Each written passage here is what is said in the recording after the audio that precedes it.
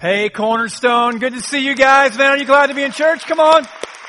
My name is Scott, and I want to welcome everyone here in Chandler. And I want to give a big shout out to everyone at the Scottsdale location. Come on, Chandler. Let's give it up for the campus in Scottsdale. Come on, we can do better than that. That's it. That's what way to go. As well as everyone out in Santan. Come on, man. Let's give it up for Santan. We're so glad that you're inviting us into your experience today.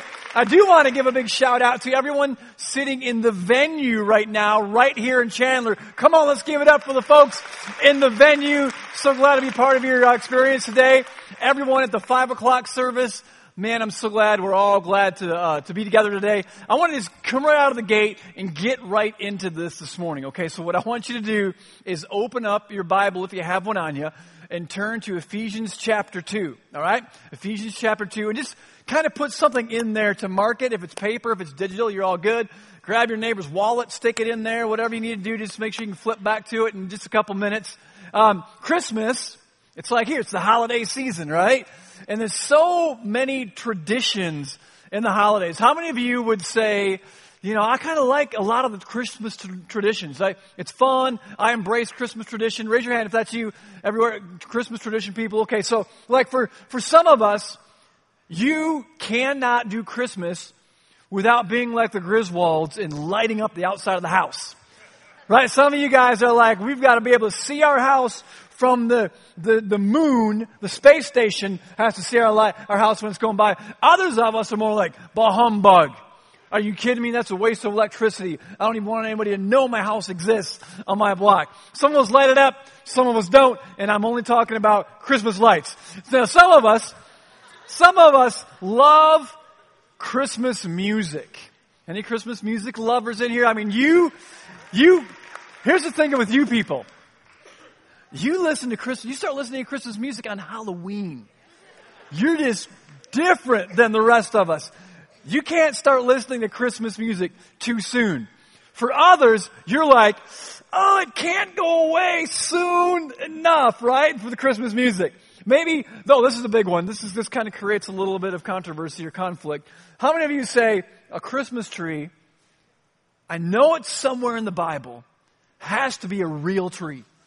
It's got to be real. It's got to be living and breathing. You got to smell the pine and all that stuff. How many of you are like me and you're like, I'm just going to pull that thing out of the garage, pop it up, plug it in, bam, you're the fake Christmas tree people. Any fake Christmas tree people? Yeah, that's a big one. Maybe many of us, maybe you open your Christmas gifts on Christmas Eve. You're one of those 11:59 p.m. kind of people or something like that. And then the rest of us, we're like, you gotta open the gifts on Christmas morning. It just wouldn't be right. There's so many fun traditions that go along with the Christmas season. But I wanted to start by introducing you to the one in whom we make a big deal about during Christmas time. Now, you and I may have not met, and I'd love to meet you at some point in time, but believe me, you're not missing anything if you haven't met me. But I want to introduce you to someone who is a really big deal. So stay in Ephesians 2 and allow me just to read this to you out of Isaiah chapter 9, verse 6 and 7. For to us a child is born. To us a son is given. Cornerstone, what's his name? He goes on. And the government will be on his shoulders. He will be called Wonderful Counselor, Mighty God, Everlasting Father, Prince of Peace. What's his name? Verse 7. Of the increase of his government and peace there will be no end. He will reign on David's throne and over his kingdom, establishing and upholding it with justice and righteousness from that time on and forever. The zeal of the Lord Almighty will accomplish this. One moment changed history. That moment is the birth of Christ. So much so that be it Christian or non-Christian, we all acknowledge it when we look at the date on our phone. When we write the date down on a piece of paper or someone asks you, what's the date today? In a roundabout way, we are acknowledging the birth of Christ because the unofficial global calendar is called the Gregorian calendar. And it was developed by this guy named Dionysius in like 525. And basically he said, all right, let's measure time by the moment that Christ was born. Let's say everything previous to the birth of Christ is going to be called BC, or before Christ. And everything since the birth of Christ, we're going to call it AD, which is sometimes mistaken for after death. It actually means Anno Domini, which means in the year of our Lord. So he said, let's measure all of time for being before Christ or in the year of our Lord, counting the days up since the birth of Christ. There's no question that moment changed history. But the question I want to throw out to all of us is, has that moment, the birth of Christ, changed your story? Has it changed my story? Because every single one of us has what I would call a BC story.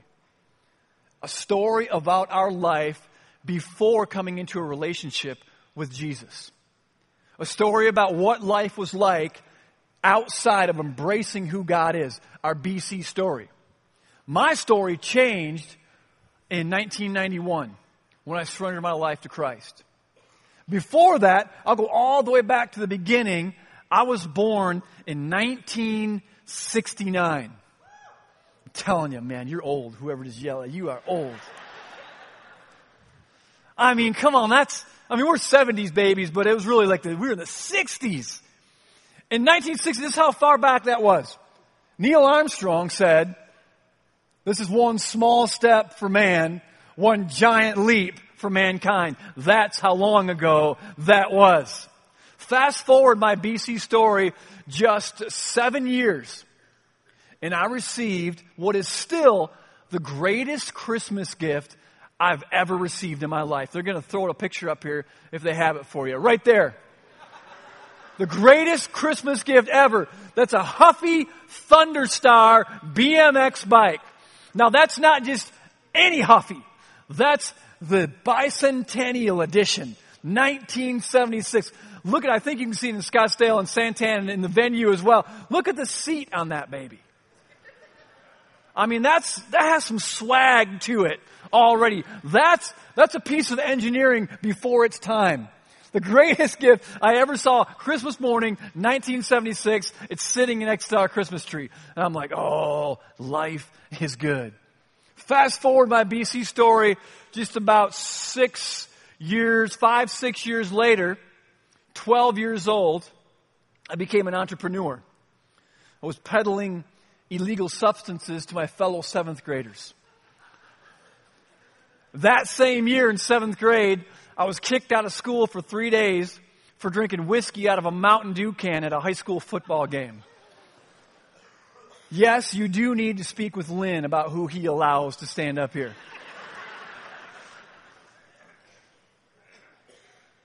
To my parents, I was the one that drove them crazy.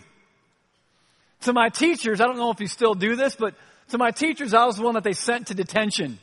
Like, get out of my class, go there and sit there all day with someone else. To law enforcement, I was a walking misdemeanor. To God, I was just another normal human being manifesting symptoms of my BC condition. My spiritual state of being outside of a relationship with Jesus. And though your symptoms and my symptoms may be a little different, our state of spiritual existence outside of Christ is the very same. So I want you to look at Ephesians 2, and while we're getting ready to dig in there, let me unpack a little bit of the context here, because the book of Ephesians was written by the Apostle Paul. Inspired by the Spirit of God, he writes this short 6-chapter epistle that is chock full of theology and encouragement and inspiration. And in chapter 1, he basically begins it in some translations. He writes it to believers, those who have chosen to surrender to Christ. And he says to them, to the saints in Ephesus, the faithful in Christ Jesus. Isn't it cool that if you're a follower of Jesus, God looks at you and addresses you as a saint? You better look at someone sitting next to you and say, man, you better start living up to your potential, bro. He's writing it to believers. And then he goes and just unloads and unpacks all this stuff. It's like he erupts in this theological explosion of truth, and he unpacks all this stuff that God has done for us as followers of Christ and who he is, and then he goes and starts praying for us. And he's with all this passion, and he says, and I pray that the eyes of your understanding, the eyes of your heart would be enlightened, so that you would know the hope of God's calling on your life and the power that is at work within you. And he says that same power is what God used to raise Christ from the dead. And then he goes off on talking about who Jesus is. And it's all about Jesus, it's from Jesus, it's for Jesus. Jesus is the head of all things. He's the head of his church. And then right there, at the end of chapter 1, he turns on a dime and throws a 180. And in all of this eruption of exciting theological truth, he turns and he reminds these believers of their BC condition. And let's look at Ephesians chapter 2 and verse 1. He says this, As for you, Aaron Swenson in Scottsdale. As for you, Larry Van Laar in Santan. As for you, Lynn Winters and Lisa Winters. As for you, Scott Rogers. As for you and you were dead in your transgressions and sins. Just turns the table on them. And he's basically saying, you know what? In our BC condition, in your life outside of Christ, spiritually speaking, you were the walking dead. Yeah, we're alive. Our body's alive. We're alive emotionally, physically. And I don't really fully comprehend this, but Scripture makes it very clear here and in other places that outside of a relationship with Christ, spiritually speaking, we are absent of the life of God. We are void of true life. And he says, you were dead in your transgressions and sins. Verse 2, in which you used to live when you followed the ways of this world and of the ruler of the kingdom of the air, the spirit who is now at work in those who are disobedient. And we see in other places in Scripture, he's talking about Satan. And I'm not a fanatic in that sense, like, hey man, you're just worshiping the devil because you don't love Jesus. However, God's word would tell us that not only outside of Christ are we the walking dead, but we are living and we're living under the influence of another spiritual authority, if we realize it or not. And then Paul goes on in verse 3. All of us also lived among them at one time, gratifying the cravings of our sinful nature and following its desires and thoughts. We were even Oakland Raider fans. And that's what, he just unpacks it right there. In your BC condition, we do as we please, when we please, to please ourselves. And then he says something that's kind of scary in a sense. Like the rest, we were by nature objects of wrath. By nature. Our very existence, we had, because of sin in our DNA, we were by default going to ultimately be a recipient of the wrath of God. Everybody say, but God. Now come on, say it with some passion. But God. And then, so he turned the table, now he turns it back in the other direction, into the AD stuff. And here's what he says. Let's keep going. In verse 4. All right, you guys still with me? He says, but because of his great love for us, God, who is rich in what? What's he say? Isn't it cool that God takes pleasure in not giving you what you deserve? Isn't that awesome? He says, but because of his great love for us, God, who is rich in mercy, made us alive with Christ. Gave us spiritual life. Jesus even said this in a different way in John 3. He said, hey, I know you're alive, but not spiritually. Spiritually, you must be born again. And he says, God's made us alive with Christ, even when we were dead in transgressions. It's by what? It's by grace you've been saved. Not only does God take pleasure in not giving us what we deserve, he takes great pleasure in giving us what we don't deserve. His grace. Grace. Over and over and over again. In verse 6, and God raised us up with Christ, seated us with him in the heavenly realms in Christ Jesus. Basically, to simplify that, God has placed us at a spiritual place of our own authority under him And so we can live from that place. Maybe we'll unpack that another time. Verse 7. In order that in the coming ages, watch this, he might show the incomparable riches of his grace expressed in his kindness to us in Christ Jesus. Merry Christmas. That's Christmas right there. God wants to express his incomparable riches by being kind to us, giving us grace and mercy. So I think, okay, well, cool, but what's the immediate application? How does that text change my behavior at dinner on Sunday afternoon? How does that change my approach to my work on Monday morning? I'm one of the guys who's just as guilty as anybody going, okay, man, I want to apply this to my life. And how can I help others to apply Scripture in a very practical and simple way? How do I apply this to my life? And I think sometimes in our working so hard to find an application to Scripture, we overlook the greatest application to Scripture. Let me show you what I mean by this. I'm going to read through this again, and then I'm going to try to model what applying it may look like. But because of his great love for us, God, who is rich in what? Rich in mercy, made us alive with Christ even when we were dead in sins. It is by grace that you've been saved, and God raised us up with Christ, seated us with him in the heavenly realms in Christ Jesus, in order that in the coming ages he might show the incomparable riches of his grace expressed in his kindness to us in Christ Jesus. Here's how I apply that.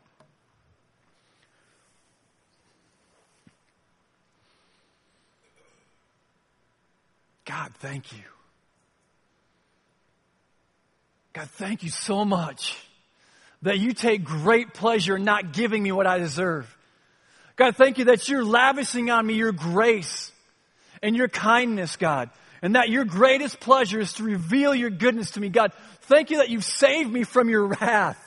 Thank you that I had to do nothing to be forgiven by you other than just submit to you and surrender to you. God, thank you so much of what you've done in my life, that you saved me from my own sin. You saved me from myself. God, thank you that you're showing me who you are. God, I worship you. I adore you. I exalt you. God, thank you so much for what you've done in my life. Is there any greater application to Scripture than that? Is there any greater application than bursting out in gratitude, in praise, and thanksgiving to the one who's done all of this for us? I would suggest there is no greater application. All throughout the Bible, specifically in the Old Testament, God tells his people to build a memorial. And sometimes these memorials were simply a little pile of stones. And whenever God would do something great for his people, maybe he'd deliver them out of something they could not get themselves out of. Maybe he would provide for them when they had nothing. Maybe he would heal them when they absolutely needed that to exist. Whatever he'd do, often he would say, hey, here's what I want you to do. You've seen the great thing I just did for you. I want you to build a memorial, so that when you come back by here again, you'll remember what I've done for you. And in telling us to remember what he's done, he's also saying, I don't ever want you to forget what I've done for you. I was Thursday morning in our house 3 days ago, and I'm kind of in my morning routine. And my morning routine is pretty simple. I get up around 6 o'clock, sometimes a little earlier, sometimes a couple minutes later. I get up, and the very first thing I do when I get out of bed, you might think, oh, I know what you do, dude. You're a pastor, so it's in your job description. You got to get on your knees and just start praying. No, I don't. I get out of bed, and I let our dog out. Our little dog, his name's Tucker, and he has me trained. Every morning I wake up, and he's there. He's like, let's go. And a couple of years ago, it changed. I don't know how it happened, but he retrained me. He won't go out the back door anymore. He wants to go out the front door. And so every morning I get out of bed, he puts this little invisible leash on me, and I follow the dog through the house. And we go to the front door, and I unlock it, we walk out, and there I am standing out in our driveway at 6 a.m., watching our dog go around and pee on all the bushes. And then he'll go over to the neighbor's yard and pee on their yard, but don't tell anybody that. He's got 4 spots. So every day. And I have to go out with him because you don't want him to run out the street or run off because it's in the front yard. And then I go back in the house, and then my morning routine continues. I go over and I brew a pot of coffee. I obey God's word and brew a pot of coffee. You're thinking, is there really a Bible verse for brewing coffee? Actually, there's not. There's just a whole book in the Bible that encourages us to do that. It's called Hebrews.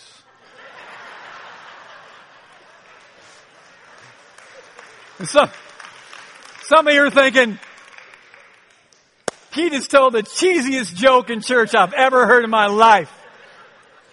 And so Thursday morning, 3 days ago, I'm sitting on our sofa in our house, and I have my cup of coffee. And another part of my morning thing is I read, and I'll read my Bible, and I always have another book that's part of my, I'm reading. And I'm sitting there, and I'm just kind of processing what I've read. I'm praying a little, and some of you might call it your quiet time, right? So I'm having this quiet time, and I do it in the morning, and I'm sitting there, and I just read through Ephesians chapter 1 and Ephesians chapter 2. And I'm just pondering what I just read. And about 10 feet in front of me, just off to my left a little, is our Christmas tree. And our tree's sitting there, and I'm staring at that tree, just sipping on my coffee and thinking about what I just read. And I just became overwhelmed with gratitude. And I began to I wasn't saying it out loud or anything, but I was just kind of whispering it and just saying it from within, saying, God, thank you for saving me from your wrath. God, thank you for saving me from myself. God, thank you that back in 1991, you sent someone to me to tell me about you. God, thank you that you didn't leave me alone. Thank you that your grace is always there for me. Your mercy is covering me. Thank you, God, that your kindness is always extended to me. And I just began sitting there just to worship God, sipping my coffee. I wasn't singing. I was just, oh God, thank you. And then I began to think through not only what He saved me from, but what He's brought me through. And I've shared this a little in previous times. Here, a few years ago, I came out of a 5-year season that was hell on earth for me. And it was a season where I would regularly say to myself, you're not going to make it. You're not going to make it through. Your heart may still be beating, but spiritually, you're going to be bankrupt. Emotionally, you're going to be in the ditch. Financially, you're going to be broke. You're not going to make it through. And I started thinking about that season.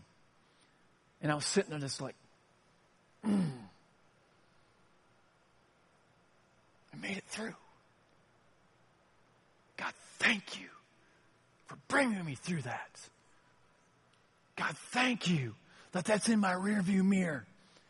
And God, thank you that I have more grace on other people because of it. And God, thank you that I believe in you more because I had a season where I thought that you had abandoned me. God, thank you.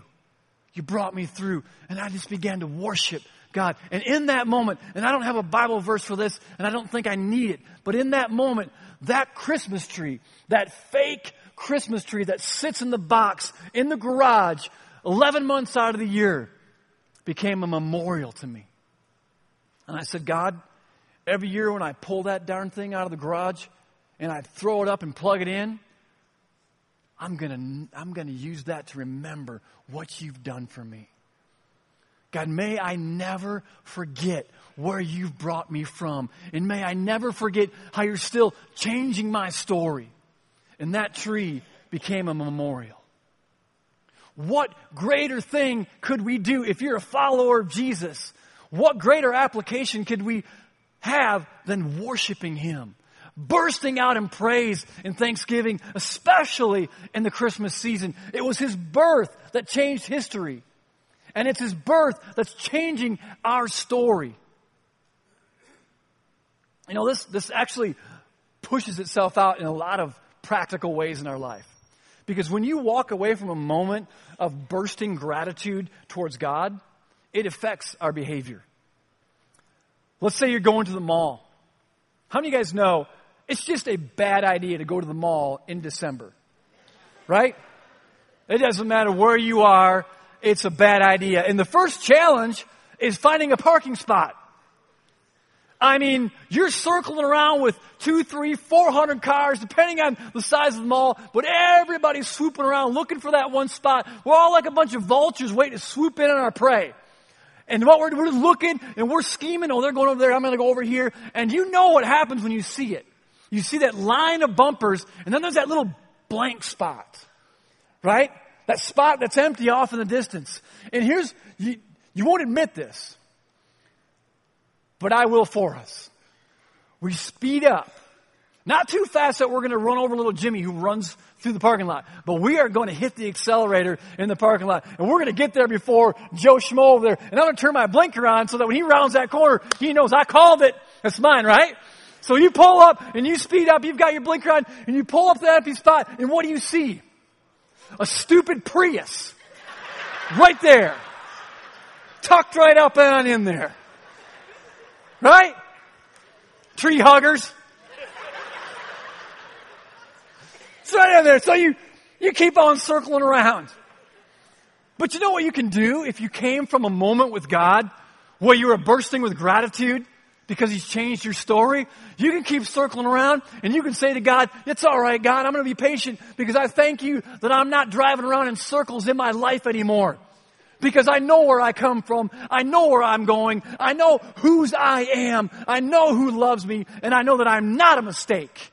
God, I thank you that I'm not driving around in circles. Because your love for me, your grace, your kindness, your mercy. Then you walk into the mall.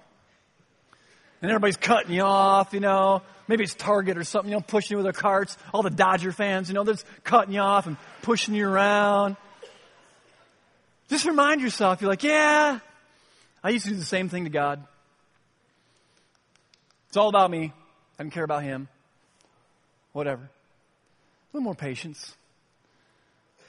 For those of us who are a bit lonely and longing for someone who's not there. The holidays amplify that loss. I don't think this removes the pain, but I think it gives us perspective. When we burst in praise and thanks to God for changing our story, we can thank Him because we know the end of the story. And we know that those who surrender their life to Him are with Him. And when our day comes to step into eternity, we get to reunite in some way, somehow. And that's the true hope that we have in regard to those who are no longer here. Doesn't take away the pain, but it just helps us to look at it with some perspective. Is there any greater application than worshiping Him and glorifying Him? Go down in Ephesians chapter 2, and we're going to wrap it up looking at verse 13. And as I read this, I want to, you think about worshiping Him. There's so many ways to worship Him. You know, we can sit on our sofa like I was, and you can sip your coffee or whatever, and just, God, thank you. You're worshiping. You can go offer help to your neighbor as an act of worship. You can serve someone or serve at church as an act of worship. You can step out in faith like Lynn has been teaching in this whole series called Test in giving and say, God, scares me to death, but you know what? As an act of worship, I'm going to trust what your word says, and I'm going to see you come through. See, worship is expressed in many different ways, but I would suggest when it comes from that place of true, authentic, that moment with God, God, thank you. And now it pushes itself out into those areas. That's all worship. And verse 13 says this in Ephesians 2. And as I read this, maybe you're thinking, okay, I know you've referenced me, Scott, because you said those who are believers. So I know that you're kind of mentioning me because I don't know what it looks like to have a relationship with God. Scott, I don't know what that looks like, but I can tell you for certain I don't have one. And then whenever we talk about some of the stuff out of the Bible, sometimes you're like, it doesn't make sense to me. It doesn't make sense. Well, and I say this respectfully because I've been there. That's because you're living from your BC state of being, before Christ, without that relationship with Him. But what's so cool is His grace and His kindness and His mercy is still there for every single one of us, holding it out. And it says in verse 13, but now. Everybody say, but now. The Apostle Paul, he says, but now in Christ Jesus, you who once were far away, you who once were stuck in your BC way of living, void of the life of God, outside of a relationship with Him, but now in Christ, you have been brought near through the blood of Christ. Do you know the purpose of Christmas is Easter? The birth of Christ, the path, the ultimate destination was to hang on the cross. And so I want to encourage us. Let's embrace this Christmas. Build a memorial somehow in your life and begin to thank Him for what He's done in your life. Not only has He saved you from His wrath and forgiven you for your sin, maybe He put your marriage back together. Maybe He's giving you strength to parent the kids like me that drive you crazy. Maybe He's enabling you to make a difference in someone else's life because you're choosing to serve and to worship God in that way. Whatever it might be, build that memorial that says, God, thank you for what you're doing in my life, for what you've brought me through. And if you're someone who'd say, Scott, I'm not there. I don't have a relationship with God. I just want to encourage you. Before you go to bed tonight, give consideration to what I've just said. And maybe you can pray as an act of worship and say, God, I want to know who you are. If Scott's telling the truth, I want to experience it. Would you be in my life? Jesus, would you be the leader of my life? Would you be the Lord of my life? There's no formula to that prayer. It's just a heart of worship that surrenders to Him. Let's bow our heads and let's pray for a moment. Father God, we thank you so much that we all have a BC story, God, a life separated from you. And Lord, we thank you that for those of us who are now in relationship with you and those of us who are not, the only difference is the decision that we made to give our life to you, God. Thank you that your grace and your mercy and your kindness is free to us. It cost you dearly. It cost the life of Christ. But God, we thank you that it's given to us as a free gift. God, may we worship you. May we extol you. May we magnify you in our hearts, in our homes, in our lives during this holiday, God.